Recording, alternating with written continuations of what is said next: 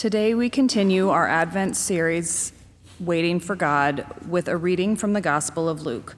The song Mary sings while pregnant with Jesus is full of poetic imagery, much of it borrowed from the Old Testament. Listen to what God might be saying to us in this song of Mary. Luke chapter 1, verses 46 through 55. And Mary said, "My soul magnifies the Lord, and my spirit rejoices in God my Savior, for he has looked with favor on us, the lowliness of..." His mercy is for those who fear him from generation to generation. He has shown strength with his arm. He has scattered the proud in the thoughts of their hearts. He has brought down the powerful from their thrones and lifted up the lowly. He has filled the hungry with good things and sent the rich away empty. He has helped his servant Israel in remembrance of his mercy, according to the promise he made to our ancestors, to Abraham and his descendants forever. As Luke sets out to tell the Christmas story, he decides that 4 different times he will have characters on stage who break out into song. I would not take that literally if I were you, any more than when you're watching The Lion King or Hamilton. You've been to the zoo, lions mostly sleep. If you're lucky enough to find one awake, they might roar, they do not sing. And I'm pretty sure the founding fathers did not write the Constitution while they were dancing and singing. But it makes for a wonderful story. It adds texture. Scholars for a long time have noted that if you cut out Mary's song, the verses just before it and after it make perfect sense. But here's the thing. Song does something that dialogue alone does not. Namely, it plays on our emotions. When our kids were little, we were watching an episode of Reading Rainbow. And LeVar Burton was playing this clip of an alligator coming out of a Louisiana swamp, walking just a few paces across a narrow piece of land and back into the swamp on the other side. No music, no nothing. But then they set it and played it again to what I would call monster movie music, and he looked so sinister. But alligators always look sinister, so here's the real magic. The 3rd time, the alligator came up, they played the clip, but they set it to ballet music. You would have sworn the alligator was in the Nutcracker. It was gorgeous. But here's the thing. Luke does not just want us to be emotionally moved, to feel something.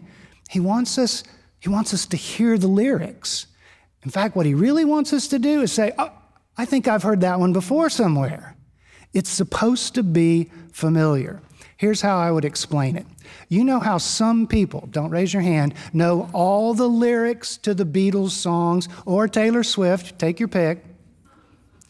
Well, in Luke's day, people hearing this song would have said, I know that one, because what Mary here is doing, and Luke is writing, is echoing a song from the Old Testament by a woman named Hannah.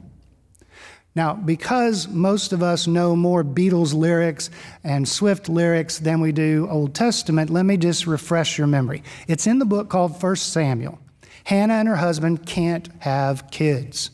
So she keeps crying out to the Lord, praying, and God hears her cries, and they learn they're going to have a baby boy, Samuel. And Samuel will grow up to be a prophet. He will be one of the first prophets in the Bible, even before there were kings. And that's what's crucial about Samuel. Prophets normally spoke truth to power to kings, but there weren't any kings. But the people were wanting a king. They desperately wanted a king. They kept looking around and going, everybody else has a king. Why can't we have a king? Give us a king. I would sort of paraphrase what Samuel says, but you got to hear his own words. Here's what it says. "These will be the ways of the king who will reign over you. He will take your sons and appoint them to his chariots and to be his horsemen and to run before his chariots.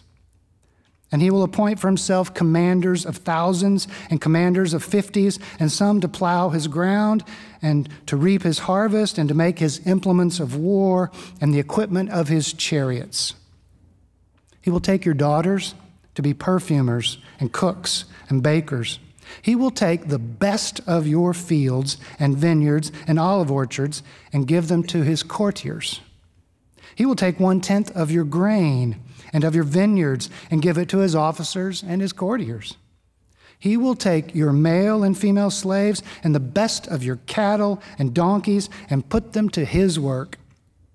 He will take 1/10 of your flocks, and you shall be his slaves.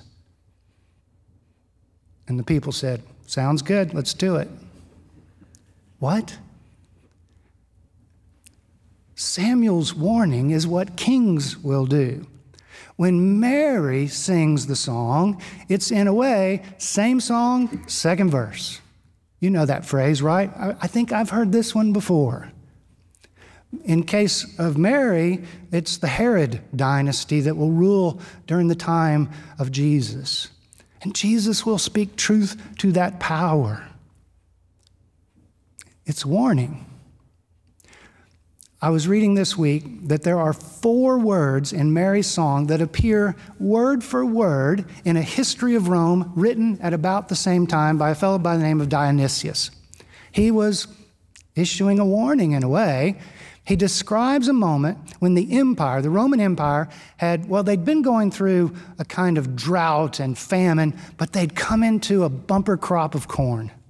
And not only that, but a neighboring nation had offered them corn as a kind of peace offering. They had so much corn, and he tells about how the Roman Senate debated, should we make this available and affordable to the poor? They had to debate that. Before there were kings in the land, the tribes of Israel, if someone had a famine, they would share with those who were in need, but not during the time of kings. You know that phrase, we'll hear it next week, Christmas Eve, an issue by the Caesar Augustus that all the world should be registered. And it just seems like we should have the choir sing and the strings and the brass. And because, it's going to be Joseph and Mary going from Nazareth to Bethlehem. It's so quaint, so lovely. But there's another way to read that. In the Greek, you could just as easily translate it, not that the world should be registered, but that the economy should be taxed. That the economy should be taxed. In some ways, what Mary and Hannah sing about are 2 competing histories: the people's history and the palace history. And it's pretty clear which one will run roughshod over the other. I have yet to wrap my mind around this, but at least think about it. Both testaments were written in response to war in which Israel lost. The Babylonians in the Old Testament, the Romans in the New Testament. What are we to make of the difference between the ways of God and the ways of kings? But here's the thing. It's not just same song, second verse. It's third verse and fourth verse. How many verses does this song have? It just keeps happening over and over and over again. Kings, you can call them presidents, prime ministers, they keep sending our sons and now our daughters into battle, and they fight wars that are waged and financed with our taxes. And they run roughshod over the poor. It's the ways of the world, third verse, fourth verse, over and over. And these women sing these songs in the land of Israel. Closer to home, a lot of you know that I'm really fond of this book by Matthew Desmond called Poverty by America. Fond's not the right word because it just upsets you so much. He says, for instance, that among the advanced democracies in the world, America by far has the most poor. Not even close. He says, in fact, if you took our poor and said, we're going to start a country with just our poor, they would outnumber the population of Australia. Now, his definition of poor is not the poverty line, because he says, what else are you going to call a family of four living on $50,000 in Portland, Oregon? They got to figure out, okay, prescriptions, utilities, groceries, what are we going to do? It's a familiar song. I knew Mary's song. We hear it every year. Sometimes you'll hear it set to music. Hannah's song is not as familiar, and so when I was looking back, I was a little bit shocked to find this one phrase. They both sing about how God's going to bring the mighty down off their thrones and lift up those who have been oppressed. But then in Hannah's song, it says, for the pillars of the earth are the Lord's. And I stopped in my tracks. I couldn't believe it. The Pillars of the Earth. It's the name of my favorite novel. I just recommended it to a friend. I'd been thinking about it. It's 1,000 pages long, so I'm not going to tell you everything that happens, except it can be easily summarized like this. A monk and some ordinary citizens are not just building a cathedral to the glory of God. They're just trying to make it in the world, try to make it a better place. But at every turn, the king and all of his minions, they just keep doing wrong and running them over and over again. And then you get to the last line, and it's powerful. Now, before I tell you how the last line reads, there's something about Mary's song that really fits here. When she talks about God bringing down the rich and the powerful kings and lifting up the poor who've been oppressed, she does it in the past tense. It hasn't happened. She knows that. Luke knows that.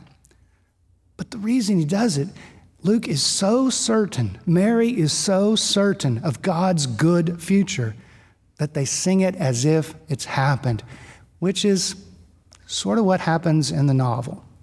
Okay, it's a spoiler alert, sort of. You can see it coming, really. The king finally gets what he deserves. And something in you just sort of says, oh, thank God. But the last line, the monk, he says to himself, watching that the king's finally got what he deserves, he says to himself, well, now the world will never be quite the same again. And I remember the first time I read that, I thought, whoa, what do you mean quite? Shouldn't it have said, the world will never be the same? But no, he had to put in a little qualifier, quite. That's because the novelist and the gospel writer both know that if there's going to be justice, it is not quite yet. One more thing about the songs, plural. Hannah and Mary sing, and I'd never really thought about this before, but they're both bearing children. What does it mean to hear a song like this from a woman who's carrying a child? I mean, yeah, you could talk about how Samuel and Jesus are, going to do something in the world, but what does it mean for all the children who are born into the world? This song. And then it reminded me of this tradition, the rosebud in the pulpit. When a child in our congregation is born, as Carla did today, we say the name of the child, we say the family. And sometimes, I've not always done this, but I've heard Carla do it, I heard Reverend Heston do it before. They end by saying, welcome to the world, and then the child's name. Welcome to the world, Sora. Welcome to the world, Bennett. I love that. From now on, I'm going to do that, I promise. Welcome to the world. But you got to wonder, what kind of world are they being born into? And what, in the spirit of Samuel and Jesus, what are we going to do about it?